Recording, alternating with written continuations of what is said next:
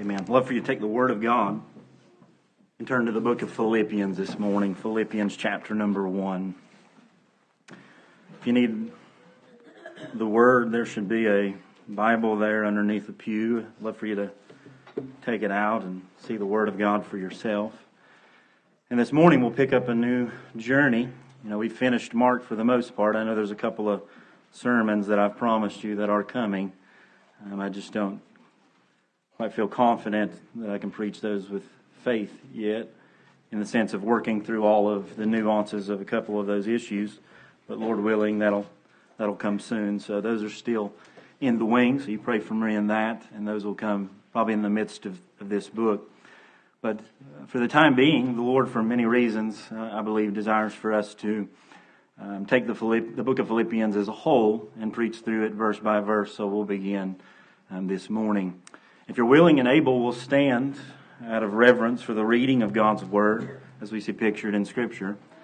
And we'll take up our reading in verse 1 and read through verse number 5 this morning, and then we'll get into the message. Paul, by the Spirit of God, writes these words in verse 1. Paul and Timothy, bondservants of Jesus Christ, to all the saints in Christ Jesus who are in Philippi, with the bishops and deacons, grace to you and peace from God our Father and the Lord Jesus Christ. I thank my God upon every remembrance of you, always in every prayer of mine making request for you with all joy, for your fellowship in the gospel from the first day until now. Let's pray. Again, Father, we thank you for the privilege it is to gather. Father, we come to you simply to say that we love you. We are so thankful for the grace that you've extended to us, Father, not in just another day to live and breathe, but another day, Father, to live with wells of living water flowing through us. Father, we are so thankful for Christ and all that He's accomplished on our behalf. He truly is our hope in life and in death. Father, if we are to live not only for eternity, but to live now, Father, we know that apart from Christ, we can do nothing. So we pray this morning that you would help us to magnify His name.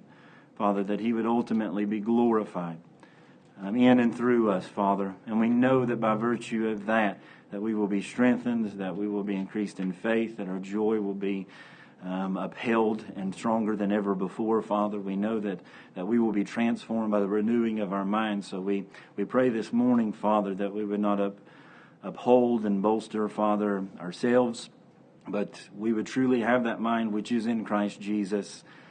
He, Father, who thought it not robbery to be equal with God, but humbled Himself and became a servant, Father, why that we might know Him and love Him, and that we might have life forevermore. So, that same mind which was in Christ, that mind of humility and sacrifice and service, Father, may we too have that this morning. Come humbly to the throne room of grace, Father, seeking food from heaven, that you might strengthen, encourage, Father, and use us for your honor and for your glory.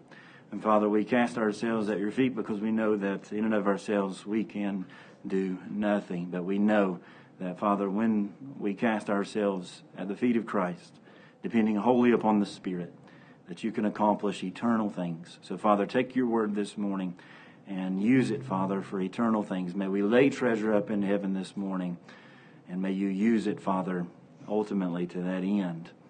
Father, we love you, we thank you, we praise you, and we lean on you in this hour. In Christ's name, amen. You can be seated. Thank you for standing. It's always somewhat of an awkward time to begin a new book because there's generally somewhat of a necessity to kind of introduce the book. So it takes a little bit of time to kind of set the pace and get the run started. It's like a race in which that initial part is the part that you really don't like to do, but unless you begin on the right foot, you won't continue on in the race. That there's a context in which a book is written. There's a purpose in which it's written. And unless you know that, you really deprive yourself of some of the life that is within the book. So just a couple of minutes to lay the foundation, and then I really want to give you the message this morning. But we approach what many of our Bibles and your Bibles have entitled the Epistle of Paul, the Apostle to the Philippians. We refer to it as the book of Philippians. But in all reality, it's a letter. And that's what we mean by the term epistle. When we approach the book of Philippians, we're talking about the epistle or the letter to the Philippians. A letter or a message was a primary form of communication in those days in the New Testament. You know, boys and girls, we know that there were no iPhones, there were no text messages, there was no FaceTime, there were no emails. If someone was to communicate, not face to face, but from place to place without seeing one another, it was done by a letter. And that may sound like it needs not to be said. But sometimes we can get so rooted in our context that we forget that in former days, life was different. If someone was to communicate, it was often done by letter. And it needs to be said because it's somewhat of a foreign concept today. Because we don't write letters anymore. When you look at the Scriptures, oftentimes, when you're looking from the outside in, we can look at it like it's a theological book. And in some sense, it is a theological book. But when we look at the book of Philippians or the book of Colossians or the book of Ephesians or the book of Corinthians, I think that it is important to remember that this was a real letter. And today we teach our children to write letters, particularly for the general purpose of to know how. But that seems about the only time that anyone ever writes a letter anymore. You know? But in previous generations, people wrote letters because it was part of the culture. They actually had a reason. And in other words, something provoked the writing. It provoked the conversation. Especially within Scripture, there are things that provoked Paul to write. I think it's important to remember that. That what Paul is not doing is sitting somewhere in a second-story theological library, waxing eloquent, writing a systematic theology, trying to be ultimately academic, and writing a letter such as Colossians to a people because he wants them to understand Christology from an academic sense. He's not here waxing eloquent. He's not a theologian in the sense of an occupation or a career. What Paul is Paul is an apostle. He's one sent particularly to the Gentiles. He's planting churches. He's shepherding people. He has the love of Christ shed abroad in his heart, and he has a love for the people. So when you read books like Colossians, like Ephesians, like Philippians, like Corinthians, what you have is the Holy Spirit using this apostle, this man, and he is carrying him along to write a letter to a people, but he's using circumstances to do that. He's not writing a theological book. He's not writing an encyclopedia of doctrinal, the attributes of God. What God is using to provoke him to write the Scripture that we have preserved for us up to this day are real circumstances. Paul's a real guy. He's not some super spiritual Christian elite who is perfect. God is working through him by His Spirit in a similar way that He does through us today. And when we come across the book of Philippians, we actually come across a letter that was written by a real person by the name of Paul, writing from a real place, a place called Rome, writing to a real group of people known as the church in a real place called Philippi for a real purpose. The Apostle Paul was saved by the grace of God. We have that story recorded for us in Acts chapter number 9. He was a religious Pharisee. He was one of those who were within the Old Testament Judaism. Christ comes along, and he's a zealous man for what he believes to be the glory of God, so he sets out to murder Christians. In the midst of accomplishing and doing that, Jesus Christ meets him on the road to Damascus, speaks a word to him. He's converted. He leaves Judaism, and now he's on the road for serving and honoring God, even to his death. He sacrifices and forsakes everything, even to his death. Why? Because he met the resurrected Christ in the midst of his life. And it is in this place in the book of Philippians that we find him on that road to seeking to honor the Lord. And he's writing from a place called Rome to a true place called Philippi. Where is he at in Rome? Well, this letter would be postmarked, if it was postmarked, a Roman prison. And the apostle makes that clear here in the book of Philippians. These are what are also often known as the prison epistles. Why? Because the apostle Paul is in prison for the preaching of God's word. And verse number 7, we read, "Just as it is right for me to think this of you all, because I have you in my heart, inasmuch as both in my chains and in defense and confirmation of the gospel, you're all partakers with me of grace." Verse 13, verse 14, verse 17, all recount that he is writing this wonderful letter to the church at Philippi from a Roman prison chained to a Roman guard. Why does Paul write the letter? Again, because he's bored? No. Because he just has nothing else to do, and he wants to contribute to Christianity something before he dies, because he's on the path to being martyred by Roman centurions. And the answer is no. Paul is provoked to write because Paul has a need.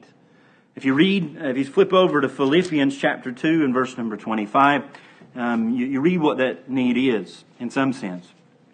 Paul writes this in the middle of this book. He says, "Yet I considered it necessary to send to you Epaphroditus, my brother, fellow worker, fellow soldier, but your messenger and the one who ministered to my need, since he was longing for you all and was distressed because you had heard that he was sick." The church at Philippi hears that the apostle Paul is imprisoned in Rome. The church knows Paul because Paul was instrumental in planting this church some 10 years previous on his second missionary journey. And because of the love that they have for this man, they send a man by the name of Epaphroditus to Paul while he's in chains. During Epaphroditus' visit, so Epaphroditus leaves Philippi because he hears Paul's in prison, has such a love for this brother that Epaphroditus visits Paul. And during Epaphroditus' visit, Paul writes back a letter to Philippi to express his thanks with some exhortation and some instruction. And it almost doesn't make it back to Philippi, because Paul tells us later in Philippians chapter 4 that while Epaphroditus is visiting Paul in Rome, Epaphroditus becomes sick and almost dies, which would have been, as Paul says, a tremendous loss for the church. It's likely that Epaphroditus was a pastor at Philippi, or at least one of the leaders, elders within the church. And it may not sound that big of a deal going to visit Paul in prison, because after all, that's what pastors do. But what if I told you that in a world that had no airplanes, trains, buses, subways, that this man traveled, it's estimated, approximately 800 miles, probably by foot, to visit Paul from Philippi? That he's walking on foot, at most a donkey, or a camel if he's rich. But he's at Philippi. He hears that Paul's imprisoned for the gospel. And he has such a love and care for this man, this relationship with this man by the name of Paul, that he spends at least 2 months, if not more because he's sick, 2 months simply traveling to visit Paul in Rome. Why? Because Paul had a need. He's there to bring some support to Paul. Not only emotional support, love and care, but material support as well.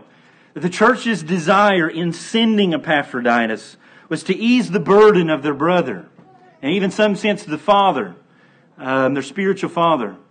This is not the first time that the church has supported the apostle.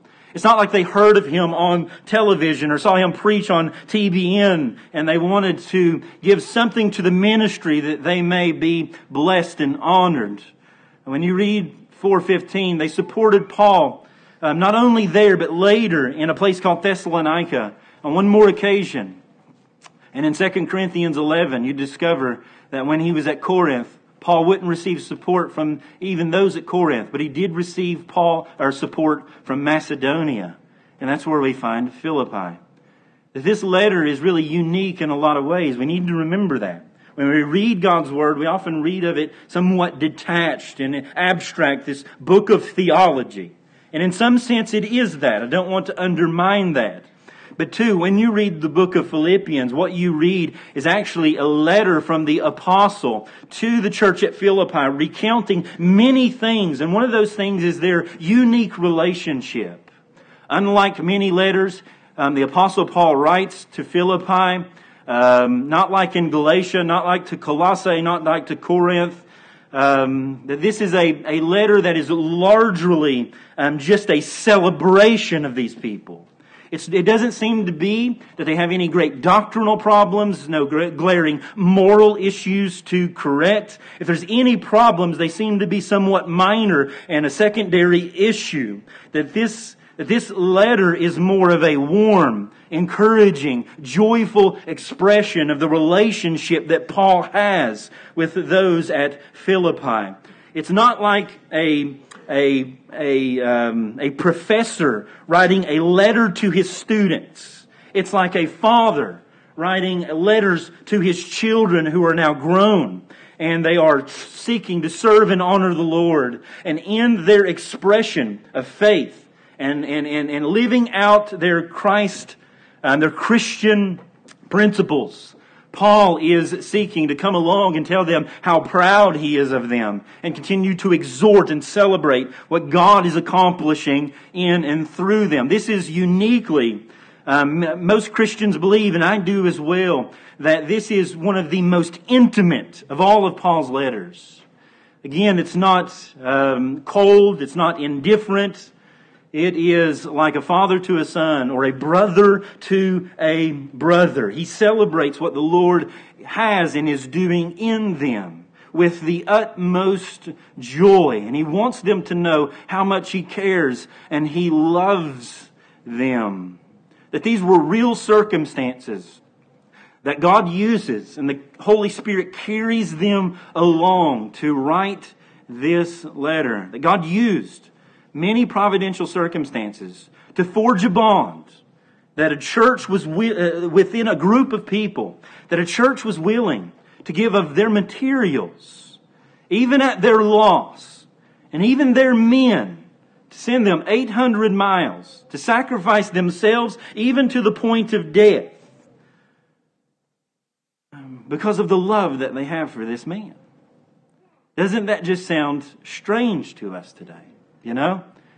In an individualistic culture in which everyone is out for themselves, even at the point that I'm going to take care of myself and no one else, to the loss of others, climbing over anyone and everyone, this man has Paul has the mind of Christ such that he's willing to humble himself and give himself as a servant to these people, and in response, these people are willing to give themselves for Paul in so many ways. Paul even says that in Philippians 2:29. Of Epaphroditus, he says, "Receive him therefore in the Lord with all gladness, with joy, and hold such men in his esteem or respect. Because of the work that Christ, for the work of Christ, he came close to death, not regarding his life, to supply what was lacking in your service toward me." That God gave him a love for Paul. Epaphroditus had a love for Paul and a love for Philippi, such that he saw his service to Christ in Philippi in his service to Paul, and he was willing to live for it and die for it. Not only that, but Paul seems to have a supreme affection for these people. All the commentators agree, and I as well, that this is one of the most, if not the most intimate of all of Paul's letters personally written to any of the churches. And one pastor I was listening to this week says, quote, "When we write letters to people, the degree to which we express our deepest thoughts generally are in direct proportion to the level of friendship. The more intimate the friendship, the deeper the bonds of affection. The freer we feel to express the range of our thoughts and feelings." So we may ask the question, and this is the question I want to ask this morning. How did this man enter into such an intimate and tender relationship so that he felt free to bare his heart at such a deep and intimate level? You don't write letters like this just to anyone. You know, you don't reveal your utmost feelings. You don't just write and correct anyone and everyone. You can only do that as a father to a son, or as a mother to a child, or as a brother to a brother, or as a friend to a friend. How is it that this relationship was formed? And it's ultimately, I want to take us back to the beginning. So turn with me to Acts chapter number 16. Because in Philippians, he writes this in verse number 5. Or verse number 3, he says, I thank my God upon every remembrance of you. In verse number 5, he says, one of the things that I thank my God for is for your fellowship in the gospel from the first day until now. So Paul, in this intimate letter, bases, at least in part, the foundation of it upon their first days together. That their fellowship, their bond, their love for one another was forged in how they began, which is going to give them uniquely a relationship that Paul doesn't seem to have with any of the other churches. But I think it's arguable that they should, you know. Philippi had a special bond with Paul, such that when no one else was supporting him at Thessalonica, at Corinth, Philippi was there, even at their own loss of material and blessing. And God blessed them for it. God blessed them for it.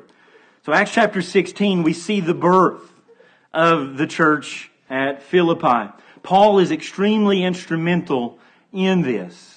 And in this count, I want us to see three things. That God is the one doing the work of sending men. 2, God is the one doing the work of saving sinners. And 3, God is doing the work of planting and sustaining churches. And ultimately, I want us to conclude this morning. You can conclude it yourself, or you can just totally reject it and we can debate about it afterwards. But ultimately, I think we should conclude that God is the reason. That God is the origin and the sustainer of this relationship between Paul and Philippi. That He's the reason why it's so rich with joy and love. That ultimately, because it is rich in Jesus Christ. Well, you're going to find that relationships like this only exist in Christ.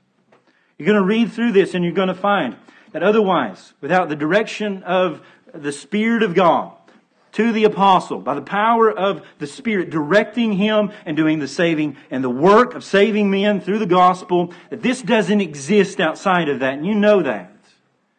You know, and you know that today if you're outside of Christ.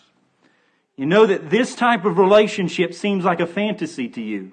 It seems like a fairy tale that cannot be attained. You've lived long enough and you know that you can take care of number one and number one alone. But I would argue that part of the saving grace of God is not just to save men eternally, abstractly, in a vacuum somewhere beyond, but that life begins now and that life extends not only to individuals but to groups of people. And when the gospel takes grip upon the affections and the lives of people and the love of Christ is shed abroad in their heart, it's not only individual but it's collective. And God extends that grace as we have the mind of Christ one to another, that we are willing to come alongside one another and give our lives for one another in whatever capacity God calls. Why? Because that's what Christ accomplished for us. That the Christian life is not a Christian life of individualistic living. That it's just me and Jesus alone. And forget the rest of the world. That when you read the New Testament and the Old Testament, that God saves the people. He has a bride. And that bride is collective. And that love is expressed in a group of people.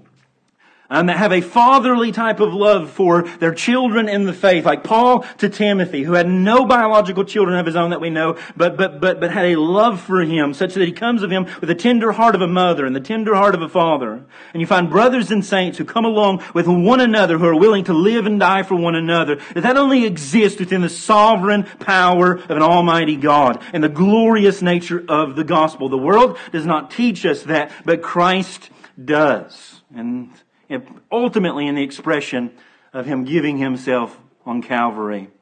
So within the context of those things, I want you to see that God's the one that does the work in all of this area. That it cannot be accomplished by man and man alone. Human ingenuity, human strength, skill, intellect can run a business well. But God's the one who accomplishes the work within the church. And I think that that's what we'll see here in Acts chapter number 16. So first, God does the work of sending men. It's by His sovereign direction of the Spirit of God that the gospel is brought to Philippi at all. You know, in Acts 14, what you read is Paul and Barnabas. You remember Paul? He's saved in Acts chapter number 9 by the glorious grace of God on the road to Damascus. Paul has a period of time where he's maturing in the faith. He's coming from Judaism to Christianity, and God is really growing him. Eventually, God directs him to the nations. Paul's going to be, along with Barnabas, these two men that are going to be used by God to reach the nations, the Gentiles. Right? You have two groups of people in the Old and New Testament, Jew, Gentile. Anybody that's not a Jew is a Gentile. Paul's going to be the apostle to the Gentiles. In Acts chapter 14, what we see is Paul is finishing his first missionary journey to the lost, to the Gentiles. Paul has what we know of, at least 3 missionary journeys. What I mean by that is that Paul, along with someone else, is going out into the world, preaching the gospel, planting churches, and being used of God to reach the nations with the gospel. And that's exactly what happened by the end of the first century. You know, Acts chapter 19 tells us, and history tells us, you know, that the gospel had reached all throughout Asia by that point. And he did it through the church planting efforts and the gospel preaching of the Apostle Paul at Ephesus. We come prior to that. That's the second missionary journey. He finishes up in Acts chapter 14 that first missionary journey.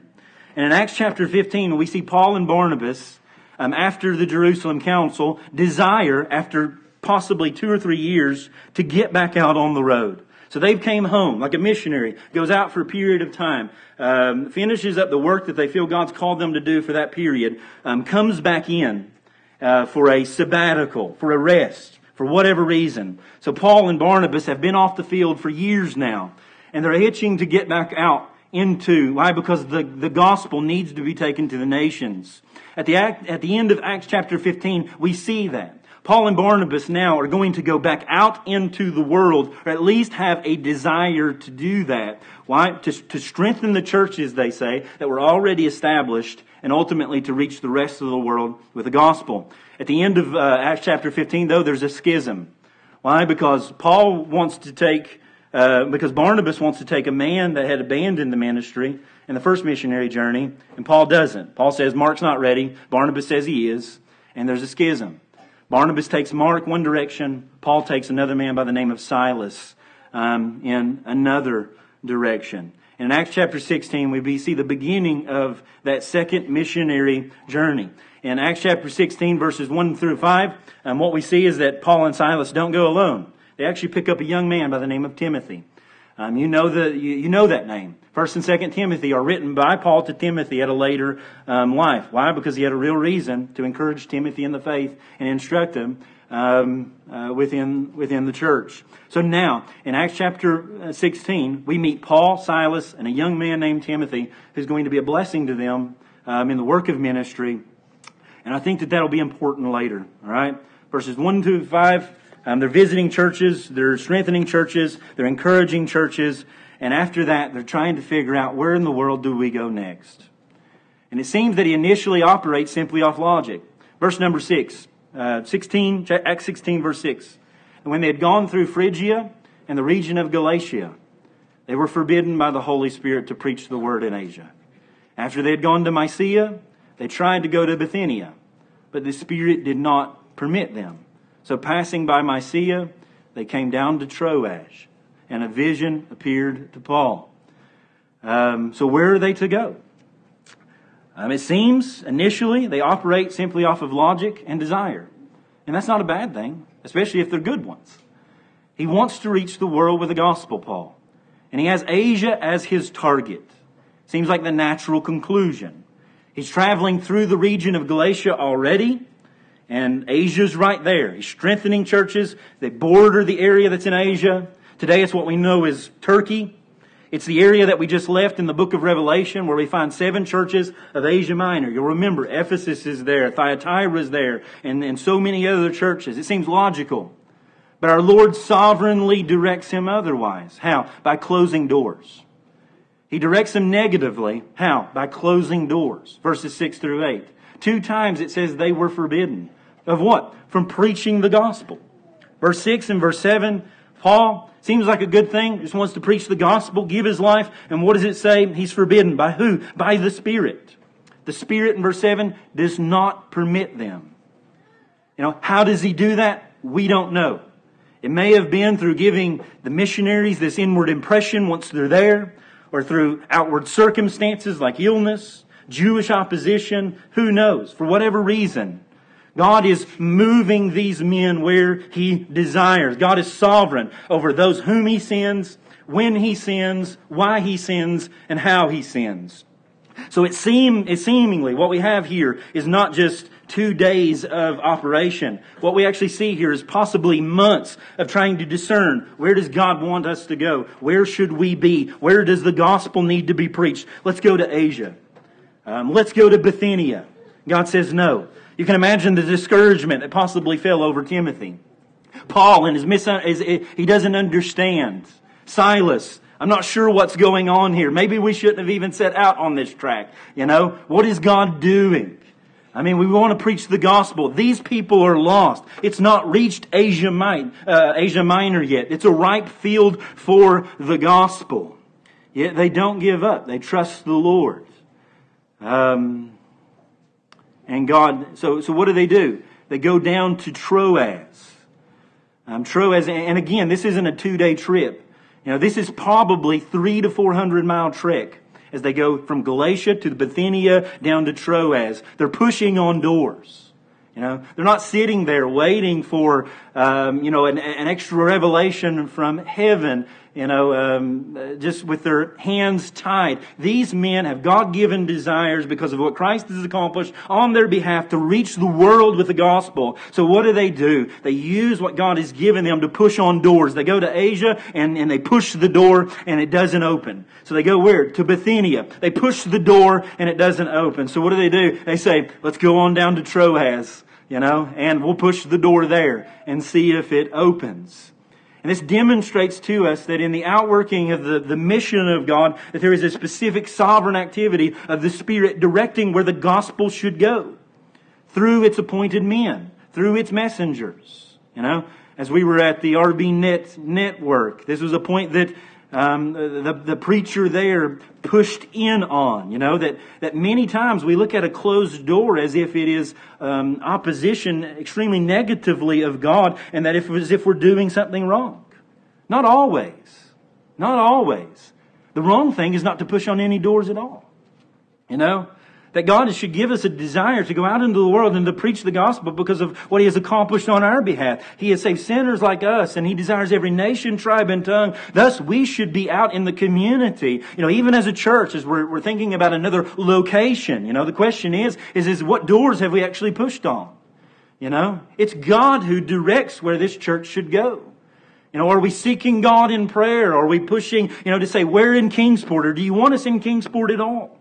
Do you want us on the outskirts? What community should we be in? What area do you want us in, Lord?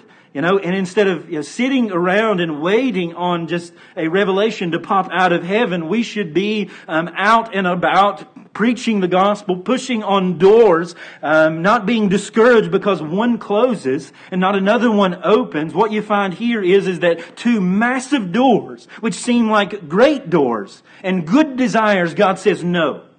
And He doesn't say no ultimately, but He says no now. Because what you're going to find is that the same Paul, who is deterred from going to Asia Minor now, just 3 chapters later, years down the road, he's going to use that same Paul to walk through that door that he originally desired. But he's going to say, you need to go through Philippi first. You need to go to Macedonia first. And he uses him later to reach Asia for the glory of God, which will reach the nations for the cause of Christ. That what you see here is that often God uses closed doors to direct His men and His women, His churches to where He desires them. And this is true of missionaries.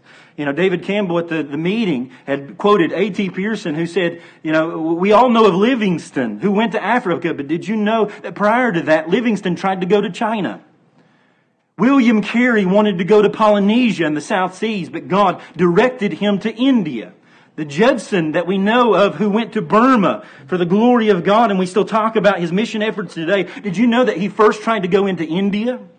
But God closed a door, and they were not deterred. Why? Because they knew that that God would open a door, right? Remember that church in the church in Revelation? It says that God opens doors which no man could shut. That He has the keys of David, right? He has the authority to open. That's the idea. That when God opens a door, He opens a door that no man can shut. But sometimes there are shut doors that men have to push on before they know where to go. So negatively, we see God closing doors. And then ultimately, we see God opening a door. In verse number 9. And a vision appeared to Paul in the night. A man of Macedonia stood and pleaded with him, saying, "Come over to Macedonia."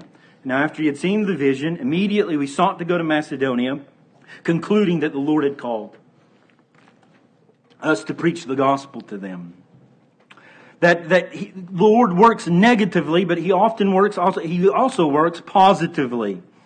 That there is a door that ultimately they push on. That door is in Troas, which is almost adjacent across the sea from Macedonia, which contains a little town or a city by the name of Philippi. How? He comes to him in a vision. You know? It took him to go to Asia, to Bithynia, to get to Troas, for the Lord to come to him and say, "This is where I want you to go." I'm a man from Macedonia in the vision. We don't know exactly all the details of that. We don't know how he knew that he was a Macedonian. We don't know how he knew all the things that he knew. But in the vision, Paul was assured that this is where God would have them to go and preach the gospel. So what did they do? They woke up probably the next day. Paul woke up and he said, "I got this vision from the Lord." And it says they concluded. They put their heads together. That's what it means, conclude. They got together as Paul, Silas, and Timothy and whoever else was in their band of men. And they said, "This is where the Lord wants us to go." They were in agreement. And God, in His kind providence, takes them in a straight course. In verse number 11, sailing from Troas, we ran a straight course to Samothrace, and the next day to Neapolis, and from there to Philippi. Philippi is in Macedonia. The Macedonian call, we call it. God calls them over to Philippi, and He blesses the voyage over there. No winds to impede them, but winds behind their sails. And it probably took months for them to discern, where should we go? And in God's timing, with God's men. See, He redirected men as well. Barnabas, you weren't supposed to go. I'm going to give you Silas and Timothy. All right. It wasn't who we planned to go with, but Lord, we're trusting You. I want to go to Bithynia. I want to go to Asia. Closed door, closed door. Wasn't where we planned to go. But Lord, we'll go. God chooses His men, right? Those who are prepared for the work, and prepares them for the work, and He sends men when it's His time. But sometimes that we need to be pushing on doors. And sometimes those doors will be closed. So, Philippi is a godless city. It's pagan in origin. There's no believers here, it seems. And thus they have the work set out for them. Number 2, not only does God send men, God does the work of saving men or saving sinners. That what you find is that when you get to Philippi, you find that the sovereign, mighty power of the Spirit of God in making the gospel effective at Philippi. That God's the one who directs men by His Spirit, and God is the one who saves men by His Spirit. In Acts chapter 16, this is just a broad overview. But what you find is that Luke describes for us that when they get to Philippi, they immediately start ministering within weeks, if not earlier. And God does the saving power. God, through His saving power, saves 3 particular people. There may be more, but 3 within this account, God saves and forms this little church at Philippi. Number 1, verse number 14, a woman by the name of Lydia. Verse 14, now a certain woman named Lydia heard us. She was a seller of purple from the city of Thyatira who worshipped God. The Lord opened her heart to heed the things spoken by Paul. That Lydia was a seller of purple. You remember she was from that place in Revelation, that church that was established from a place in Asia called Thyatira. She's not a native of Philippi. She's probably there for business, probably a wealthy businesswoman, possibly a widow, hails from Thyatira. steeped in paganism. But it seems at this point she's turned from that, and most people believe that when it says here she worships God, it's not speaking of the Christian Christ, but of Judaism. That they're going to meet. They're meeting for prayer by a river. And chances are, because there's not enough people to form a synagogue in Judaism there. So they overhear the apostle Silas and Timothy there. It says that verse number 15, and when she and her household were baptized, verse number 13, and on the Sabbath day we went out of the city to the riverside where prayer was customarily made, and we sat there and spoke to the women who met there. That these women were a part of a group who seemed to be converted to Judaism. They're studying the Old Testament, but they're not necessarily converted at the time. There's not enough men who are converted within that area to actually form a synagogue. According to Judaistic practices, you needed 10 men to form a synagogue. They didn't have that. So by the river, they're there praying, primarily as women. And Paul the apostle and these men, they go and they speak to them. And the text says in verse number 15 that the Lord opened her heart. Now, a certain woman named Lydia heard us. She was a seller of purple from the city of who worshipped God. The Lord opened her heart to heed the things spoken by Paul. That God saves her. God opens her heart and makes the gospel effective as these men reach out to her. Verse 16, we meet a demon-possessed girl. You know, this may even seem like a more hopeless cause. You have somewhat of a seeker in verses 14 and 15, but not this young girl. This young girl is demon-possessed. She's totally taken over by another spirit that is not of God, who's totally possessed her. The Apostle Paul, they're ministering for a period of time in this area, and this young girl is being manipulated and used and abused by a group of men who are using her for the powers, in a sense, that she has. Somewhat of a clairvoyant, can predict the future in some sense. If it's true demon possession, they have a power in which they can operate within, and these men are utilizing her for sale. They're using her as somewhat of a witch doctor. And what happens is that the Apostle Paul becomes grieved in his spirit such that he calls the demon out. And I conclude, we can debate on this later, that this young girl is saved, freed from that. And what you find is this girl who is totally overtaken by another spirit, the gospel. Paul comes in and Christ delivers this young girl for the glory of God. Number 3, a Roman jailer. Verse number 25, we read that great story of the Apostle Paul. After he delivers the slave girl being possessed, those guys get upset. Why? Because they had just lost business. They can no longer utilize her. Why? Because she's lost the spirit in which they were making money off of her. What do? They go to Romans leaders. And they say that these people here are trying to change the laws of teaching against Rome. So what do? They come and they bind them and they throw Paul and Silas in prison. Paul and Silas in the midnight hour, though, cannot be stolen of their joy. It says that they praised God. They sang and they prayed. They had a prayer meeting and they sang the joy with the joy of Christ. God intervenes in the midst, shakes that jail with an earthquake, releases Paul and Silas from their chains. And what you find is that Roman jailer comes to the end of himself. Verse number 20 saying that he drew his sword about to kill himself. He's at the end of his ropes. He knows that if he stands now before Rome, he'll probably be prosecuted. Why? Because the prisoners got away. But verse 28, Paul called them with a loud voice saying, "Do yourself known, we're all here. None of the prisoners are gone. None of us have ran away, Like we're here. We're here." And then he called for a light, it says, ran in and fell down trembling before Paul and Silas. And he brought them out and said, "Sirs, what must I do to be saved?" So they said, "Believe on the Lord Jesus Christ and you'll be saved, you and your household." And then they spoke the word of the Lord to him and all that were in his house. In the same hour, it says that immediately he and all his family were baptized.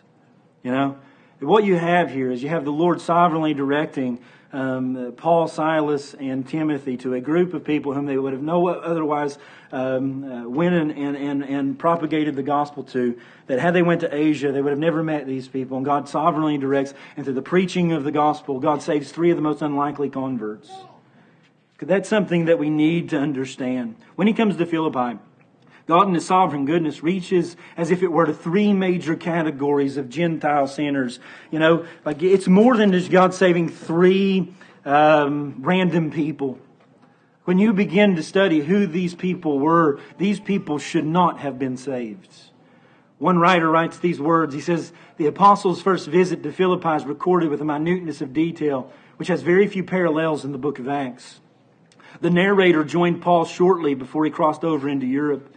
He says the exact personal knowledge of the writer combined with the grandeur and variety of the incidents themselves places the visit to Philippi among the most striking and instructive passages in the narrative.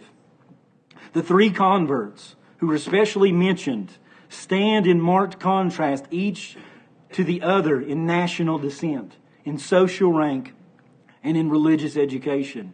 They are representatives of 3 different races. One's an Asiatic, one's a Greek, and the other's a Roman. He goes on to say, in relations to everyday life, they had nothing in common. The first is engaged in an important and lucrative branch of traffic.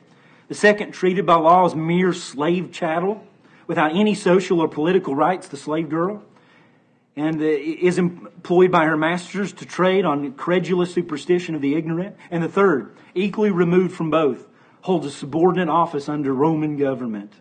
In their religious training, they stand no less apart, he says. In the one, the speculative mystic temper of Oriental devotion has at length found deeper satisfaction in the revealed truths of the Old Testament. She's converting to Judaism otherwise. In other words. The second, bearing the name of the Pythian god, the reputed source of Greek inspiration, represents an artistic and imaginative religion, though manifested in a very low and degrading form. While the third, if he preserved the characteristic features of his race, must have exhibited a type of worship essentially political in tone. He would have been a worshipper of Caesar. The purple dealer and proselyte of Thyatira, the native girl with a divining spirit, and the Roman jailer all acknowledge the supremacy of the new faith. In the history of the gospel at Philippi, as in the history of the church at large, is reflected the great maxim of Christianity. He says, the central truth of the apostolic preaching, that here there is neither Jew nor Greek, nor male nor female, nor Gentile nor Jew. Paul is telling us that the Spirit of God is the mighty one who works in people to make the gospel effective, saving those, opening hearts, delivering from sin those whom should never be saved. That's the idea. That these people are 3 people who would have never converged naturally on the scene. That not only does He save people, but He brings people together in the work of planting and sustaining churches. That's the idea. That's the glory and the miracle of this church. They should not exist. When you go over to Paul writing to Philippi, you're not writing to a bunch of holier-than-thou Christians who grew up in a religious state and were just birthed into this church. Because that's all that they'd ever known. No, what you find is at the core of this group is a Judaizer by the name of the Apostle Paul, who was murdering Christians, and 3 of the most uncommon people who should have never been together. Find the most extreme within our culture of social rank and religious status. It's like a Muslim born, a Christian, and an atheist, who are white collar, blue collar, and no collar, and thinking that they could get together and do anything in common. Because by nature, they're going to be pulling in every different direction. Divisions are going to inevitably come up. Why? Because they are so different. That the business world would say, the natural world would say, the secular person would say, there's no way in the world that you could build a business with these people. Why? Because morally they're different, ethically they're different, religiously they're different, socially they're different. They have nothing in common. And Jesus Christ, by His sovereign decree and the Spirit of God, puts together a group of men to go a place that wouldn't have been together, to go to a place that they would have never went to during that time, to save a people that should never have been saved, to plant a church that should never have been existed. according to any natural process or means. That God's doing the work of saving men. God's doing the work of sending men. And God's doing the work of planting and sustaining churches. Number 3, none of these people should have been saved. And none of them, and even more than that, there's no way in the world that a church should have thrived with these 3 people. But because God is the one who's doing the work. God's the one who's changing people. God's the one who's giving hearts, He opens the hearts and He changes sinners and He saves them by the grace of God and He gives them the Spirit of Christ, and that is what binds them together. When you read the book of Philippians, I think there's 106 verses. There's an argument about what the primary theme is. But one of the primary themes is Christ. Out of the 106 verses, I think more than 50 times Christ's name is used. That's every other verse. Christ is just dripping all over it.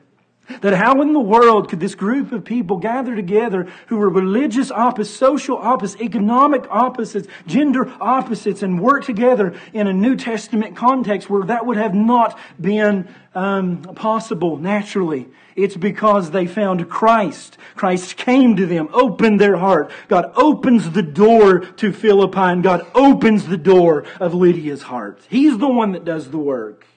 He's the one that plants churches, and He's the one that sustains them. And that's what you see here. You see the beginning of a church. You don't just see 3 converts individually saved. You see the birth of a New Testament church, of which is contained the most unlikely of converts and the most unlikely of cohorts. Chapter 16 and verse number 15. What you find here is that at least in 2 of the cases, we see a clear pattern that following their conversion, what do we see? We see the church begin in some capacity. And so when she and her household were baptized, she begged us, saying, "If you judge me to be faithful to the Lord, come to my house and stay."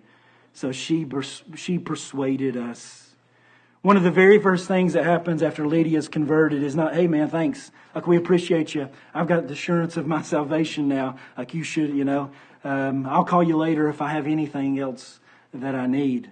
Now, no sooner is she brought into the faith that her heart becomes melted with the servants of Christ, and a bond is forged, creating a climate of intimacy and service within the church at Philippi. That's what true saving faith does. It doesn't save us in a vacuum. It saves us, Christ saves us, changes our heart, and gives us a love for one another that we never had before. And I recognize that this isn't every church. But Paul will say later, no one else had fellowship in the gospel with me but you. But it should be the testimony, I think, of every church. That too is the sentiment of the jailer. That if you read in chapter 16 and verse number 32, immediately as he is saved, what does he do? He does the same thing as Lydia. Hospitality is just born in him. Verse 32, and they spoke the word of the Lord to him and all who were in his house. Immediately they began ministering to his family, and he went home to see his family saved. And what you find is that after he exits the prison, he's converted. He brings his family, they're baptized, and they begin to minister the word of the Lord to him. That the group that has shown, he calls the brethren in verse 40. That now there is this body, this group, and they eventually go back to Lydia's house in verse 40. So now Lydia's converted, and now the jailer's converted. Now the Lydia comes and is cohorting or companions now with the jailer. These 2 people that shouldn't be together. They're not saved apart from one another. They're saved and they come together with Paul, Silas, and Timothy. And you see that this church is born. You see that this church is born.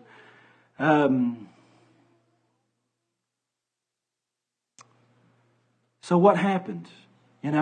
Because in chapter 17, what happened to Philippi? Because in chapter number 17, and actually in verses number 39 and 40, what you find is that you find there's this ruckus that's caused among Roman leadership, and Paul's in prison, and the Romans find out that Paul's a Roman, and he was never to be flogged if he was a Roman citizen. Now, Paul pulls the Roman card and says, "You should have never done that," So what happens is it scares Roman leadership, and Roman leadership says, "Let him out of jail. That's enough, and tell him to go." Paul says, "No, if they're going to let me out, they need to come let me out themselves." So they come and let him out. And in verse number 39, it says, they came and pleaded with him that had brought them out and asked them to depart from the city. So they went out of the prison and entered into the house of Lydia. And when they had seen the brethren, a group of people, so probably more saved than even these three, they encouraged them and departed. I mean, and you could ask the question, Paul, what are you doing? You haven't been there that long. These three are converted. You have a body, like why are you leaving now? I mean, if you're arguing, Pastor, if you're arguing for a church and a group of people, seems like the people just left. And they're moving on to Amphipolis and Apollonia, and they came to Thessalonica. There was a synagogue of Jews. But I want to argue that they didn't leave them without leadership. That they understood the necessity of these newborn babes in Christ of being spiritually discipled. Thus they left disciples behind. How do you get that? Because in verse number 6 of chapter 16, what do we read? Now when they had gone through Phrygia and the region of Galatia, it doesn't seem that important, but if you're in the nature of writing in your Bibles, in verse number 6, I would like you to circle they. Does anybody remember who wrote the book of Acts? Luke. What you'll find is a change in those pronouns. That's right. It's his own personal pronoun. He identifies here in just a moment as we. In verse number 11, when they sail from Troas, the pronouns change. Why? Because Luke is now including himself. Up to this point, it's been Paul, Silas, and Timothy. But when they leave Troas after the Macedonian call, what happens is that you see a change in the pronouns. And he says, therefore, sailing from Troas, we ran a straight course. The way that we understand that is that now Luke is including himself in the band of men. That it's not only at Philippi, it's not only Paul, Silas, Timothy, but now it's Paul, Silas, Timothy, and Luke. Luke, somewhere in Troas, is now bound himself with this band of men, Paul, Silas, and Timothy, to minister at Philippi. What happens? 3 are converted, probably more. There's a group of people. Acts chapter 17, what do we see? We see the change again. Now when they had passed through, who? Paul and Silas. Paul and Silas are now leaving Luke behind. A mature man in the faith to pastor these people. And what you'll actually find is that in Acts chapter number 20, as Paul is on his missionary journey, that you see another change. In Acts chapter 20 and verse number 2, you see, now when they had gone over the region and encouraged them with many words, he came to Greece and stayed 3 months. And when the Jews plotted against him as he was about to sail to Syria, he decided to return through Macedonia. That's where he was.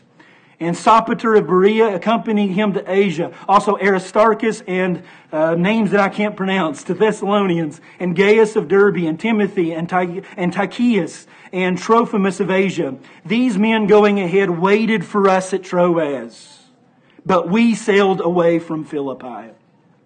3 to 4, 5, 6, 7, 8 years later, what you find is now Luke joins them again where? At Philippi.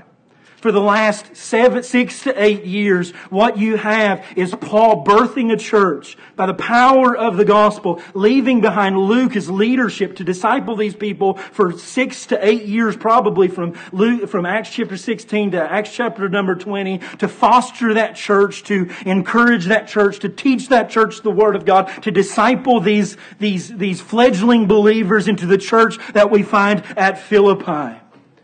That's how the New Testament church at Philippi is born. And that's how the New Testament church should be propagated in days to come. That what you have is an invasion of the gospel by the direction of the Spirit of God, who closes door yet opens them. And when the gospel is preached to sinners, God opens the door that is within the heart. And then leadership stays behind to disciple those fledgling believers up to the point to where they can sustain themselves after elders have been brought up. That's what these men did. That they came to the place of God's sovereign appointment. And the power of the Spirit, they preached the message they were appointed to preach. And when God made the message effective, they did not simply pack up their supplies and move on to the next town. They obeyed the commandment of the Lord. They gathered together of believers. They were hospitable to one another. They became brothers and sisters in Christ. They were fed weekly, if not daily. They were serving in the context of a body. Lydia opened her home up so that they could meet there probably as a church. They were giving of themselves one of another. And you see that sustained through the leadership up until Paul. And you see that thriving as he writes to Philippi. That this was a strong church. This was a loving church. Why? Because it was born of God. And after they were born of God, they got a heart one for another to where they were hospitable, opening themselves up. So when you get to Philippi, it's no surprise that there too, they would give of their materials as they heard of Paul in prison. They would walk 800 miles to ease his burden. Why? Because they can truly say, I thank God for what He accomplished in and through you. That's the birth of the New Testament church at Philippi. How is it that they have such an affection for the Apostle Paul that they're willing to go not only in life but in death for this man? Because their relationship was wrought of the Spirit and not of men. That God had birthed in them through salvation a love not only for Christ but a love for one another. That from the beginning they were willing to give of everything that they had one for another. And that was fostered and that was cultivated over years of discipleship. To the point that at Philippi you find 10 to 12 years later, it's predicted that this is written after the birth of that New Testament church. God uses them to minister to Paul.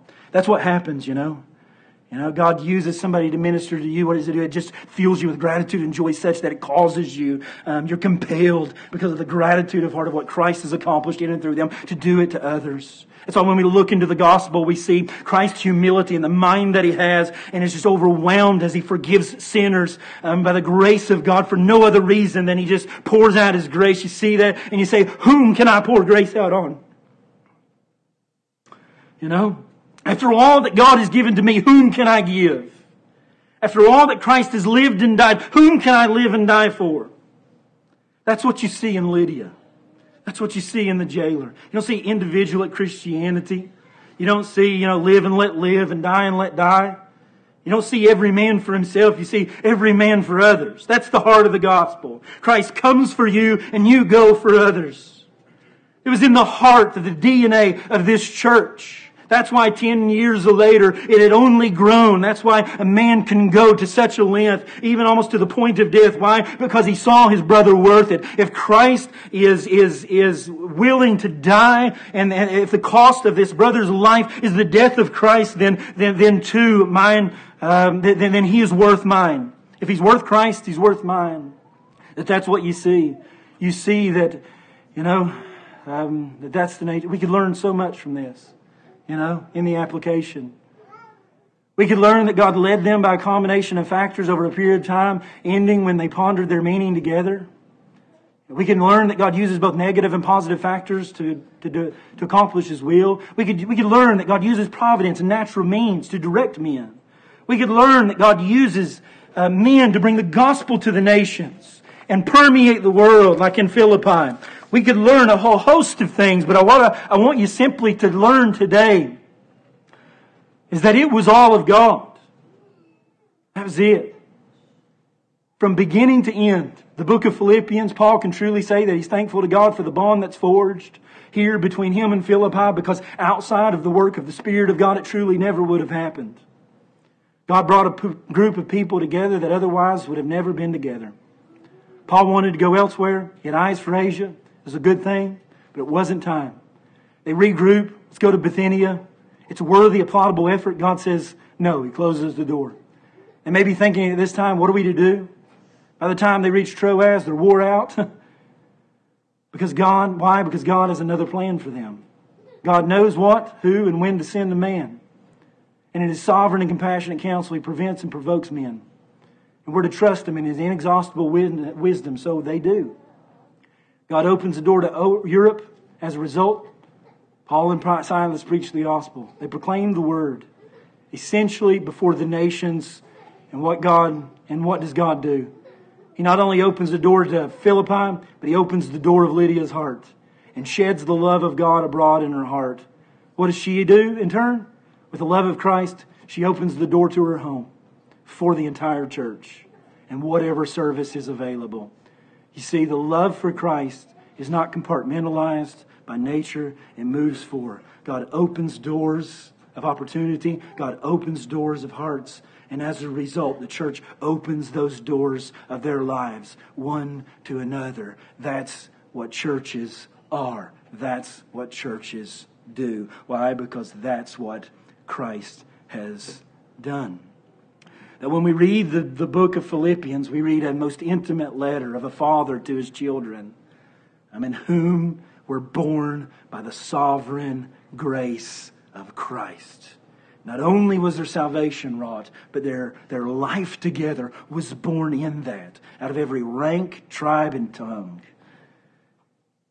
And you say, what does that have to do with us? That's us.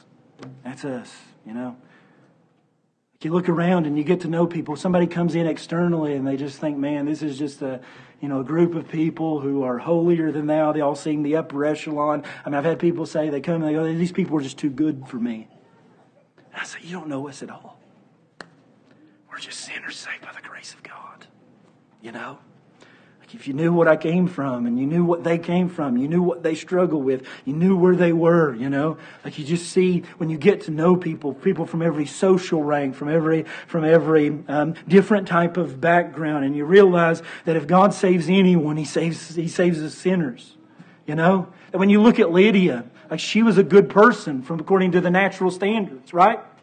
She was in every respect, she was a seeker, looking after and going after Judaism, trying to find God. And the text says that God comes and opens her heart, that even apart from that, she couldn't have been saved, That good people put a religious nail in the coffin. Why? Because they strive in their own self-righteousness to attain something with God, and God must too save them.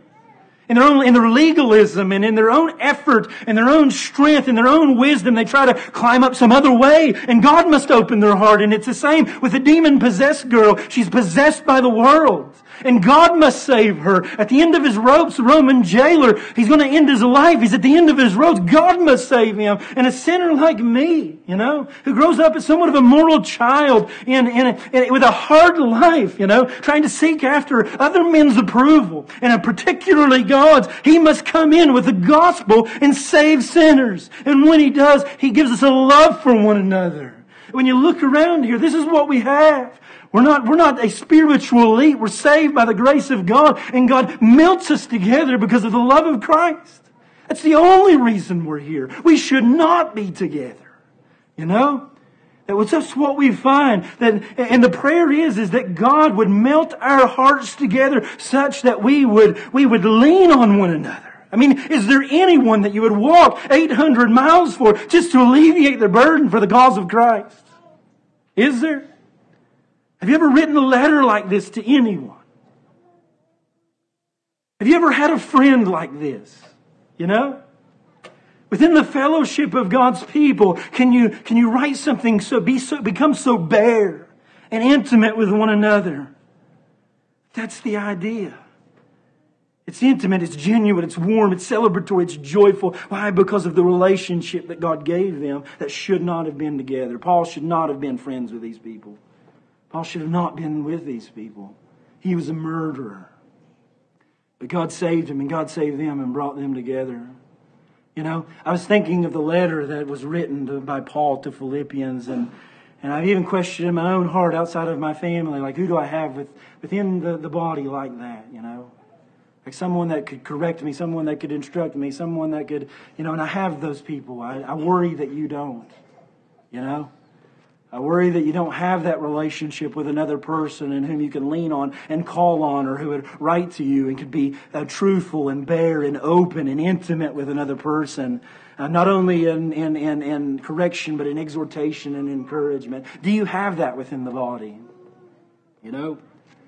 Just so happens providentially I get a text from a brother who's not with us anymore this morning. And God has just born in us a kindred spirit, and He often texts me. He texts me. And he said this morning, I got this text when I woke up. He said, "Good morning, dear friend and brother in Christ. I love waking up each Lord's Day early to begin worshiping the true and living, personal, infinite God. While praying for my family, church, and matters in my own little world, I thought of you. Perhaps my intercession for you has come in a timely manner. Damon, since you have peace with God through faith in Christ, I pray that you may experience that blissful peace from God to strengthen you. He truly loves you." What an encouragement it was just to receive a text knowing this morning. I was thinking of Paul to Philippi, and this morning God gives me a brother just like that. You know? And I have to say that the reason that I persevere today is because of the Spirit of God that's working in me, but it's also because the Spirit of God is working through you. You know? I don't think I'd be in the faith today if it wasn't for God's people. You know, I like to sound super spiritual, like I'm just grounded and firm in the faith. But Christ often works not only through revelation, like in the Macedonian call, but He works through God's people. And God's people, week in and week out, and day in and day out, are just such an encouragement and a strength to me. That I've been so sanctified because God has given me not only a biological family with a love, but even greater than that, a spiritual family who can impart to me the very love of Christ in a simple letter this morning written in electronic form. You know?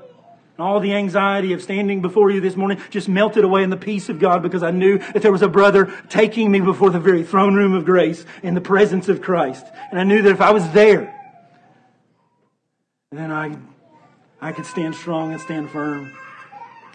My question is do you have that? Or are you out there just hoeing the row alone because you can trust no man? You know, pulling yourself up by your own bootstraps. That's not Christianity, friends. Christianity is being so wrought with the Spirit of God that He saves the sinners whom should have never been saved and brings them together to have a relationship that is otherworldly. Such that we not only live, but be willing to die just to ease the burden. Why? Because Christ was so gracious in doing that very thing to us. So let us, Philippians chapter 2, have this mind which is in Christ Jesus.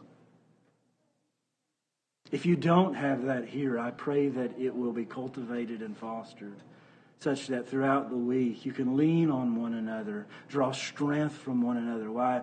Because we know that Satan is real, roaring about like a lion, seeking whom he may devour. We know that the world, the flesh, and the devil would love nothing more than to consume. How will you stand? I can tell you that one of the greatest means that Christ has used is my own family and this church. Because it brings the Word of God alive. And it often brings before me and provokes me with the very promises of God. When I am down, a brother comes and says, "Brother, believe in the Lord. Find peace with God. You know that you have it." That we need one another. This is more than a letter. It's more than a book. This is Paul to a precious group of people who in Christ forged a bond that will not only be preserved in this world, but will be preserved in the next as we live and worship Him finally and fully as He deserves throughout all eternity. So we should learn to love one another here, that the world may know of Christ because of the love that we have for one another. Let us love one another as Paul loved Philippi and as Philippi loved Paul. That can only be found in Christ. Let's pray. Father, we love you, we thank you, and we praise you for the glory of Christ. We thank you for the privilege it is to just expound your word a little bit, Lord. To think on Christ, to magnify His name, and to recognize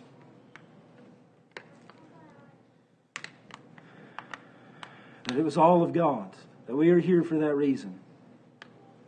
And that if we found anything good in this life, Father, it's not by our own ingenuity or our own strength. It's by the gracious act of a gracious Christ. That in Him we find life and life alone.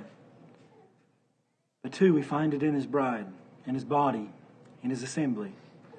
Father, I thank you for the glory that goes before me each and every week as we worship the Lord.